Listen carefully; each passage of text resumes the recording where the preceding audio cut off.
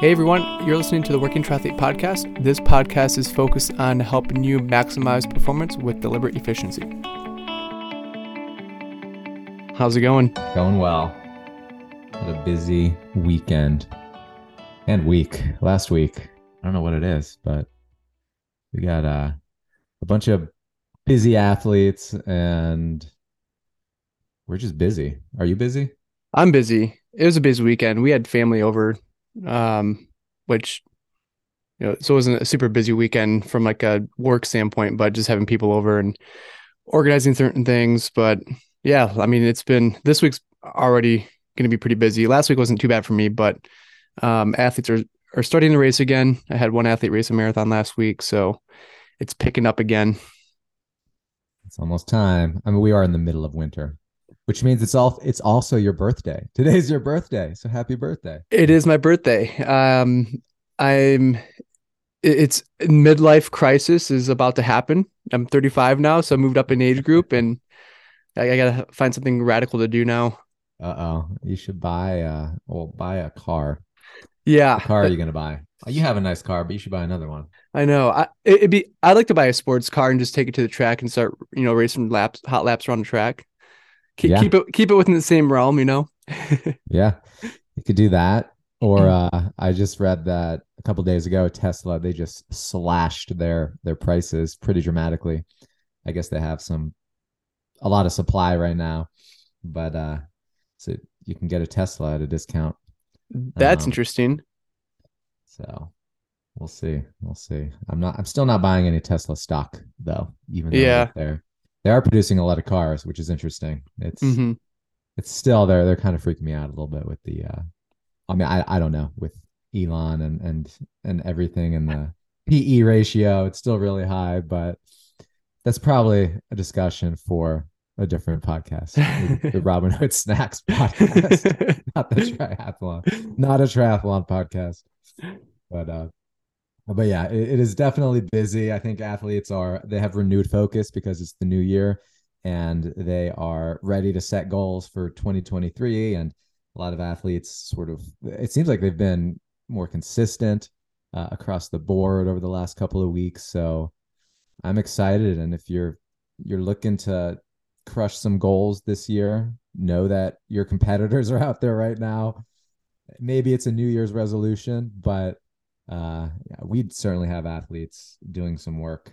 So it's going to be a good year. And personally, I did not train all that much this weekend. We unfortunately, well, it's for a good reason, but I moved everything out of the bike room / pain cave and relocated our entire guest bedroom to the pain cave because we're having a baby and we have to get the nursery ready, and the nursery is being assembled in our former guest bedroom. So it was a lot of moving stuff this weekend, and I did not get a lot of training in because we're prepping, and my bike is now in the corner of what is now our guest bedroom. No designated area for it anymore, but it's worth it. Will you keep the bike there, or are you going to try to move it to another location? No, the bike is going to be there. The bike is still it's in a different place. It's in the same room that it was, but we added bedroom suite to it, so there's much less space in the in what was once the pain cave, and my Vasa is directly behind me in my office right now, as you could probably see. So it's just getting ready for the baby. Priorities, Yeah. But and that all too well, although you have a pretty awesome pain cave. Yeah, it came together. I actually just got my Quintana Roo built up last week, and I'm already a couple simple things I already love about it. While it is a disc brake bike and it has through axles, it has a vertical dropout, so it's easy to set on the trainer, where my old bike did not, and it was always kind of a pain in the butt. Mm-hmm. And the adjustability of the front end is it's not simple, but it's much easier than other bikes I've had in the past. So yeah, it's been fun to dial in so far. Quintana Roo has definitely been known for for years about it's very easy to wrench them. Mm-hmm. With a couple Allen keys, you can totally, I mean, you can basically take the bike apart, put it back together, adjust everything. So it's nice. I've had a couple Contonaroos in my triathlon life, and they've been great. So, but yeah, yours is a very attractive bike. I saw some pictures of it. So it's good.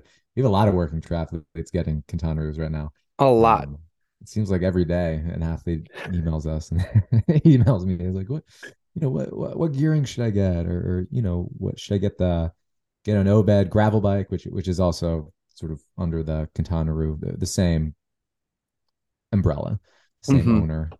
So it's Contonaroo, Lightspeed, which is the titanium bikes, and then Obed, which is gravel. And QR, they also have aero road bikes under the Contonaroo umbrella. So yeah, they're solid bikes, and everybody's pretty happy with them. So as have I been over the last many years. But I know that you and we've had discussions about a few things, and recently related to, well, number one point of discussion today is we'll chat more about the elite team, and then we also have been having discussions about USAT and how they calculate points, Mm-hmm. specifically how they're calculating points at multisport nationals right now. And a few athletes on our long run this yesterday, actually, they were talking about it, and it's sort of confusing why USAT is calculating the points in the way they are. Yeah, the model they created to score multisport nationals for the club championships doesn't make any sense. And I think the goal is participation and ensure everyone counts, but I just don't think that's the case. So Cliff Notes version, they're basically averaging the age group finishing place of everybody on the team. Whatever that average is your score. And then that means lowest score wins. So the issue is that slower athletes are going to bring down the overall club average. So they can only hurt the results, the club results. So clubs would be incentivized not to bring, slower athletes, beginning athletes. So I can provide the example I've created to kind of outline how they are determining points for the race and why they started doing this. And because I've actually emailed USAT my concerns about it, and I don't think it's a fair scoring, and I think it needs to be adjusted. So they've kind of created this hybrid cross country scoring system. And for those that don't know what cross country scoring looks like, it's you get 1 point per place that you finish. So first place gets 1 point, second place gets 2 points, and so on and so forth. So in a perfect score in cross country would be 15 points. That would be 1 through 5, finishing 1 through 5. And so what USAT did is, they are giving everyone has to have every club has to have a minimum of 10 scores. And so they could have 3 athletes do 3 races, and 1 athlete do 1. As long as they get 10 scores, then they calculate it. And what they do is divide the total amount of participants for that club by the number of participants. So the example I created was Team A has 10 athletes. And of those 10 athletes, they each finished 10th place in their age group. And then I should also note that USAT is scoring each age group as a single event. So it's not like cross country scoring works when you have one single event, because then it's just one event and you're good to go. So with this example, Team A gets 10 athletes. They all finish 10th place in their age group, which would be a score of 100 divided by 10 athletes, which would be a score of 10. Team B has 20 athletes. And for this example, I had the first, so we had athletes finish 1 through 3 in each of their age groups for 6 different events. And then 2 athletes finish 100th place. So that would be a score of 236 points divided by 20 athletes, which would give you 11.8. So in theory, the athletes that scored 10th place, they have a better result than a team that had, a sweep in 6 events. So, so in my opinion, I don't think that's fair. And their argument was that they want to increase participation. And where I think it's flawed is, like if you think about the national championships for track and field, the teams that do the best are the teams that have the most athletes qualify or that are participating in the event, because then they have a better opportunity to score. So they're scoring right now, you're actually penalized for having athletes do poorly rather than athletes doing well.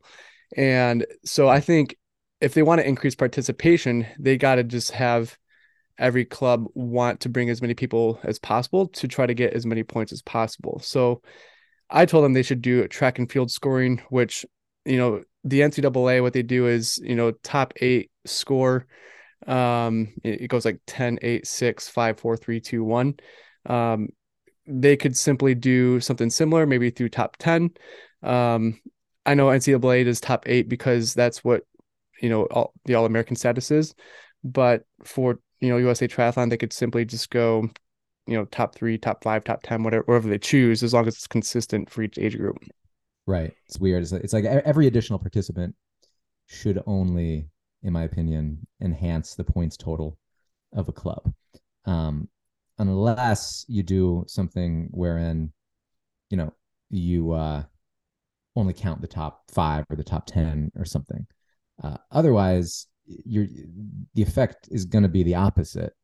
It's going to dissuade slower athletes from participating because they don't want to bring down the overall the average of the or they don't want to increase the average of the the overall club. So it's somewhat obvious to me that this is not the way to increase participation, but it's a simple way for them to calculate. But if I'm looking at this and where I'm sitting, it isn't I don't care all that much about this, the result. I think our team, this is a target team race for us, and we're bringing a lot of athletes. So I'm not whining about it because we're going to do well regardless. However, it is fun to analyze things and sort of figure out how to optimize them. So if I'm looking at this and if I cared more about our team winning, I would only bring a handful of fast athletes. I would just bring our 10 fastest athletes and nobody else. Obviously I don't care. I just want everybody to have fun and do well. So it's not like we're going to try to game the system to try to win the club competition. But as it's structured right now, if I was a slower athlete, I would be concerned or nervous because I know I'm only going to hurt the club when we're talking about, figuring out the sort of the points for the club competition. So I don't know. It seems like there are many easy alternatives, like the one you said, or just, however many, or you can do highest points wins and however many finishers there are in an age group. Say there are 100 finishers in an age group. First place gets 100 points. Second place gets 99. Third place gets 98. That's an easy way to do it. And then every finisher adds to that points total. Or you can weight the higher finishers, by more. Just do some sort of like, if you finish top 5, it's double the points. And then 6 through 10, it's add 50% to the points total. So there are many ways to do this that are just as easy, but I would encourage USAT to consider tweaking it. But at the end of the day, we're gonna ignore it and we want as many athletes to show up and have fun, and whatever happens. We care more about having a good time, athletes feeling good about their own performance, have fun hanging out with teammates and enjoying the week, because it's going to be a fun week. It's going to be it's a cool festival. Yeah. There's a big opportunity here to, I think, create a new culture of the sport. Right now, obviously we have an awesome team culture, and we do a lot of team events, but that's not the case for a lot of triathletes. It is a lot of people do train alone. A lot of people go to races, and it is an individual sport. So having, a festival where I think there's 10 races or 10 championship races, that makes it pretty exciting. Think about, when people if they were in track and field in high school or college or on the swim team, you can race, but then after your race is done and you watch your teammates compete, you get really involved with it, and it makes it a lot more exciting. And this is just not the case with any other race. You can't go to an Ironman event and spectate, maybe briefly after you finish, if you finish, near the top end. But even that, like, most people are kind of wrecked after the race and they go to a hotel, get some dinner, and go to bed. Right. What do you think about the way USAT calculates the points for each race? Like your individual points. I have a brief understanding of the scoring. Mm-hmm. I will say, though, you can definitely see certain races are weighted differently. If you go to USAT Nationals, for example, or Ironman World Championships, those races are definitely scored a little bit differently. Or I should say the par score is a little bit different, because as you have a more competitive field, the races tend to be, I don't want to say inflated, that might not be the right term, but you get a higher score. And I've noticed, like, people that do sprints, and even if they do well in sprints or in Olympics, you don't always have the same type of score. And I mean, personally, this year, I would argue my best race was North Carolina 70.3. And it was my lowest 70.3 score. And it was that was interesting. But in my highest 70.3 score was Ohio. And I contributed to the race conditions were pretty tough. And I think when you have like a hot long course race or some conditions that are a little bit more unique, it brings on the par score, because if you have the bulk of the field bonking, or they missed the mark by several minutes, people that tend to stay consistent have a higher score. Mm-hmm. But it's not a perfect system, but it is. Yeah, I mean, it's probably it's probably one of the better ways to score. Yeah, I agree. Yeah, I think it's actually a pretty solid system, and it's kind of cool that they can pull it off and get at sort of a decently accurate points total for each race for every single athlete at every single race. And I did some research to try to understand how they calculate it a little bit more. So, just for some brief background context, in case people don't know what we're talking about, every race you do that's USAT certified, you receive points for it. And it, at one time, the idea was that a score of 100 would be basically the fastest time that an amateur could do on the course. Since then, it's inflated, and in reality, it's probably closer to 106, I think. But the way it works now, with every single race you do, like I said, you're given a points total, and you can look at last year and look at basically the average of your top three races, whatever those points are, the average points for the top three races. That's your score when it comes to rankings. And you can look at how you rank overall in the US relative to other people in your age group. And it's also, USAT points are also important for taking one's pro card. So if you score above, at this point, if you score above around 106 at two different triathlons in the US, with a certain number of participants, you can take your pro card. So they're important, and the way they calculate it for each race is they look at, so everybody who had a USAT score from the prior year, so they did 3 races in the prior year, whatever their points total was for that year, well, that's what is used for rankings. And that's also what they use to calculate like the par time at each race. So as I understand it, they look at everybody who at a race who has a USAT score from the prior year, and they remove the top and bottom 20%. So the middle 60% of people who have a USAT, a points score from the prior year, they look at that, and they look at the middle 60%, and they look at the average score. So then so the average time is correlated with the average score. So, basically the middle 60%, what's the average finishing time? And what's the average, prior year USAT score of those athletes? And then you have a par time and a par points total for that par time. And then to figure out your score, you divide that par time but by your finish time. So, if the par time was 80 minutes, say at a sprint try, and you did it in 60 minutes, you would divide 80 by 60. So 80 over 60 would give you, a decimal, and then you multiply that by the par score. So that would give you your score. So it's it's a lot of math, but that's how I understand it after reading a few articles on USAT's website and other articles in other places. They created the equation, and I think they simplified it themselves by just plugging it into a spreadsheet. That way, you can calculate the times pretty easily. But yeah, like I said, in my opinion, it's not a perfect system, but it's probably the best system to rank. Because you can't go off time across the country because every course and every race condition is going to be different.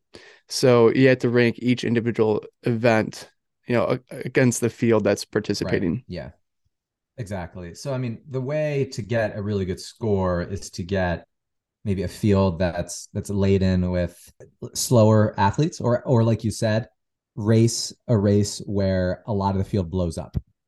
So Kona this year, for example, you had athletes with very high scores, but conditions made it so that a lot of athletes blew up and did poorly. So you didn't have to go very fast at Kona to get a very high score. You only had to go around like 10 hours to get above 106. I got an outrageous score. I think it was like 114 or something.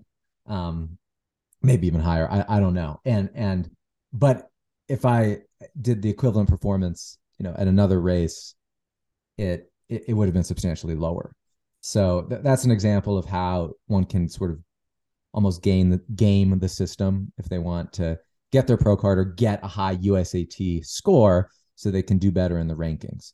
But it's hard to control for that. And I think that the current system in place is pretty darn good, but it is interesting. Yeah. Like you mentioned, if people want to race as a pro, in the past, I believe the easiest way was getting top 3 at an elite qualifying event, which would be any race that has a pro prize of $20,000 or more. So most 70.3s that have a pro field in the US would qualify. And I think that's how you and I initially got our first entry to take the pro card.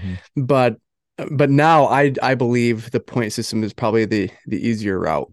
I agree. Just go to an Ironman or 70.3 where everybody has a points total, but a lot of people kind of blow up. Or if there are older athletes, for example, who mainly compose the race, you can kind of get a higher score. It's this has come up more recently because we have a bunch of athletes who are taking their pro card this year, and so we've had this discussion with a few athletes who qualified last year and who are potentially looking to qualify this year for the pro card and take it. But one should never rush taking their pro card. I know that, obviously you and I have qualified for our pro cards and we have not taken them for various reasons. Because, when you step up, you have to go very fast and do well across all 3 disciplines, because you need a good swim so that you're not coming out of the water all alone. And also you need a good bike and a good run so that you're not dropped. And I will say that probably the threshold to get your pro card in the US is a little bit lighter than in other countries. So, just because one of our athletes qualify for the pro card, it is not obvious that they should take it. And I know a lot of athletes who have taken the pro card but have almost lost a love for the sport because they just can't compete, especially if they lack that swim ability. So, we're really careful in advising athletes to take the pro card. But, one way that we're personally trying to sort of get around this is this fear of, just typical amateur sort of training on their own and moving up and taking their pro card. One way we're trying to get around this is to, we're starting a pro team, an elite team in Nashville. And we are aiming to, this year we will have numerous athletes who already have their pro card or who are looking to move up, train together in Nashville on our elite team. And the idea is, these athletes train together multiple times each week. They show up to races together. They compete against the field, and they also compete against each other. So, they get better because they're training together and they push each other. And then maybe there's less of a fear of taking one's pro card or less hesitation because there will be athletes you could potentially compete against showing up to these races. So I think it's interesting. Everybody sort of scrutinizes the top age group athletes in the US. Why don't you take your pro card? Why didn't you take your pro card? And I think a lot of athletes don't want to take their pro cards because they have full-time jobs. They don't have the luxury of training like the tip top pros because they're going to get their doors blown off, and that's a valid consideration because athletes who take their pro cards and they compete in these races, they're the best in the world generally, and it just isn't the case that a lot of low tier pros sort of show up and race as pros. So it's just this strange sort of cutoff wherein athletes who are really, really good amateurs at the pointy end and can consistently finish top 3 at Ironmans or 70.3s, oftentimes these athletes are afraid to move up because they might just get left behind, and it's not fun doing that. Meanwhile, everybody's sort of annoyed at them for not moving up, so it's like this weird catch-22. So, one of our goals is to sort of ease that transition and make the transition from age group to pro a little bit easier, and we're doing that partially through the pro team in Nashville. So that's one reason we're starting a pro team, but we also, like I said, we work with many athletes who are on that bubble, but a few are looking to make the jump and they're already going to be viable pros. So they're going to be able to potentially earn prize money, say at regional Ironman or 70.3 races. So we just want them to also do as well as possible. They're not really on the bubble, but we want them to do well by training with other athletes, each week and get better together. Putting people together, obviously you create the motivation, and it's a circular effect where it continues the momentum, and athletes get excited about it, and they can hold each other accountable. And that's what it's all about. Going back to what I said earlier, the sport is very individual, but having the ability to work with other people, even just connecting on simple workouts, will help build the accountability and keep the momentum going.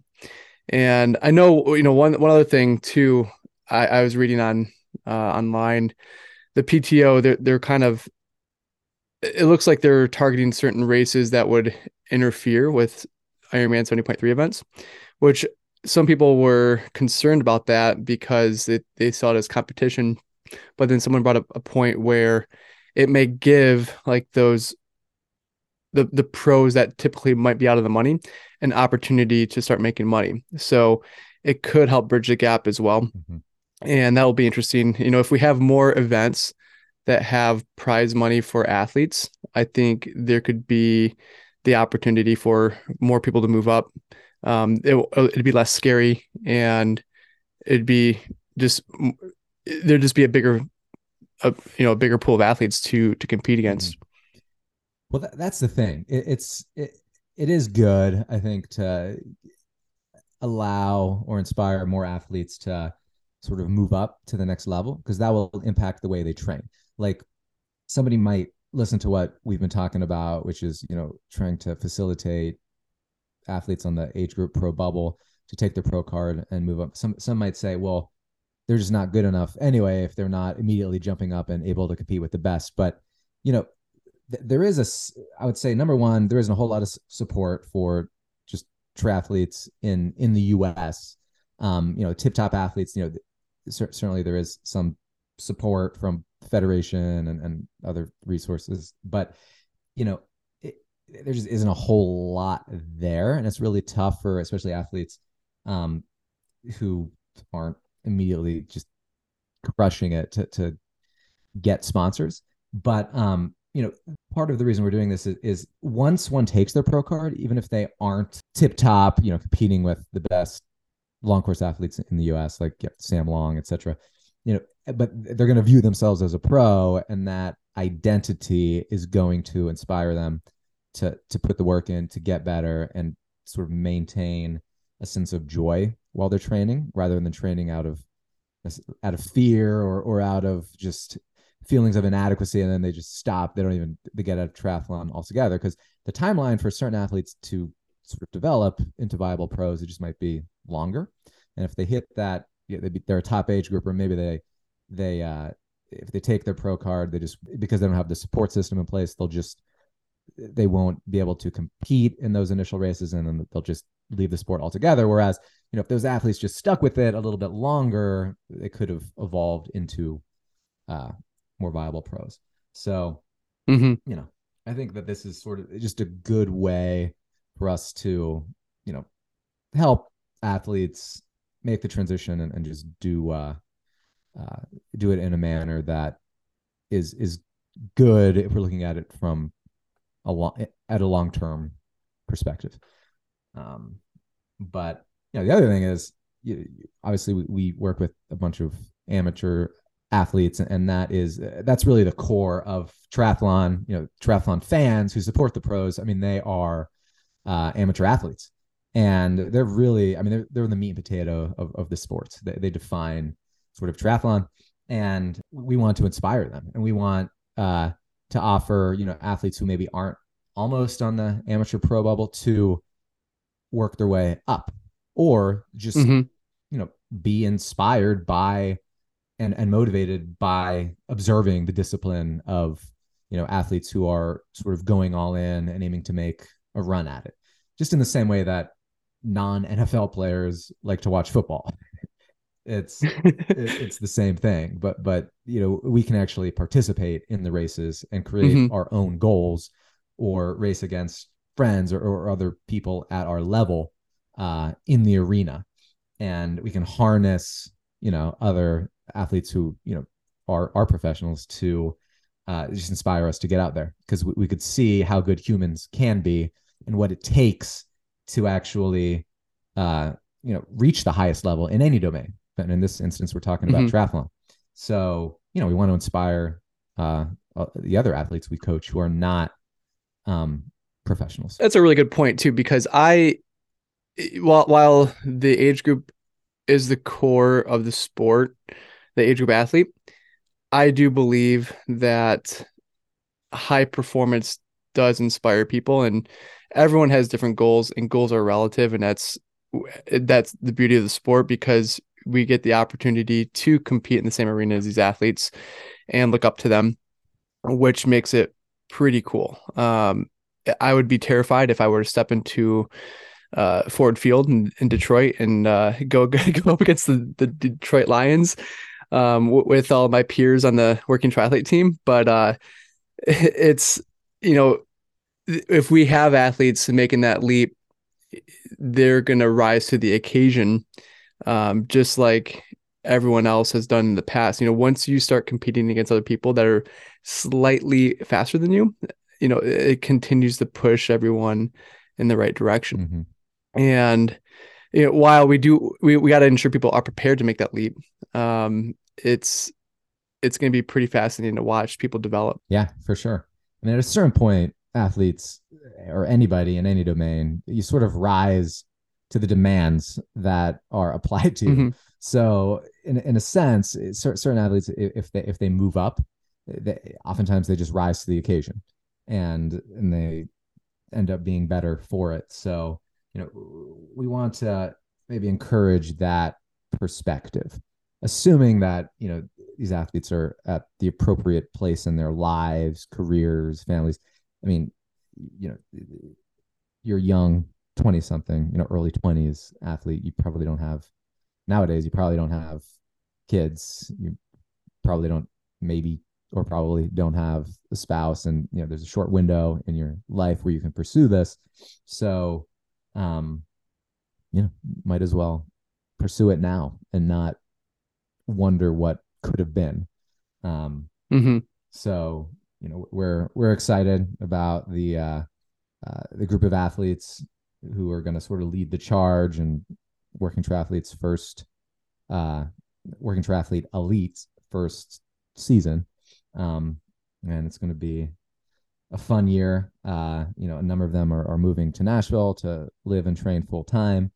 As I've mentioned before, we are leasing space at a performance lab, so we'll be able to do a lot of good lab testing and offer other resources to the athletes. So we're certainly excited about all this, and are pumped. We have 12 phenomenal athletes, all have great personalities, and their work ethic is amazing. One of the first, we have two athletes that will probably maybe take the draft legal pathway. I have one athlete racing next month in about 3 weeks. I'm super excited to see how he does. And then most other athletes will probably go the non-draft pathway. But eventually I think most triathletes tend to go that route anyway, when you hit that long course.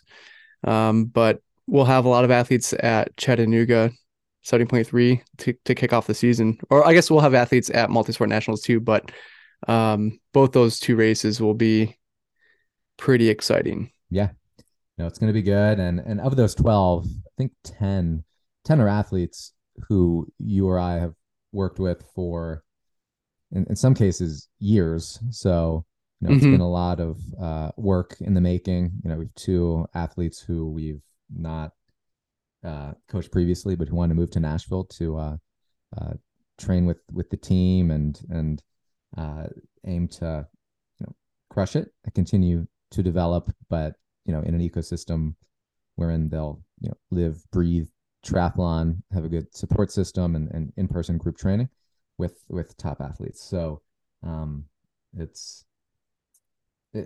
good, like you said, great personalities, and we'll have each one on the podcast over the next few months. And check out Freestyle Tri, Jenna and Miguel's YouTube channel. They're moving to Nashville. Miguel is taking his pro card, and he's going to document a lot of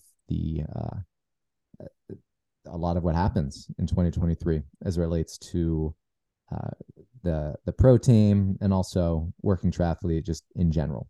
So it's you can follow along. We'll see how the storylines evolve, but I'm sure it's going to be dramatic and captivating and a lot of fun, and also inspiring to follow. Absolutely. Well, I think that covers a lot of what we want to talk about. I'm trying to think if there's any other topics we haven't hit on. I think that covers it for today, for this week's podcast.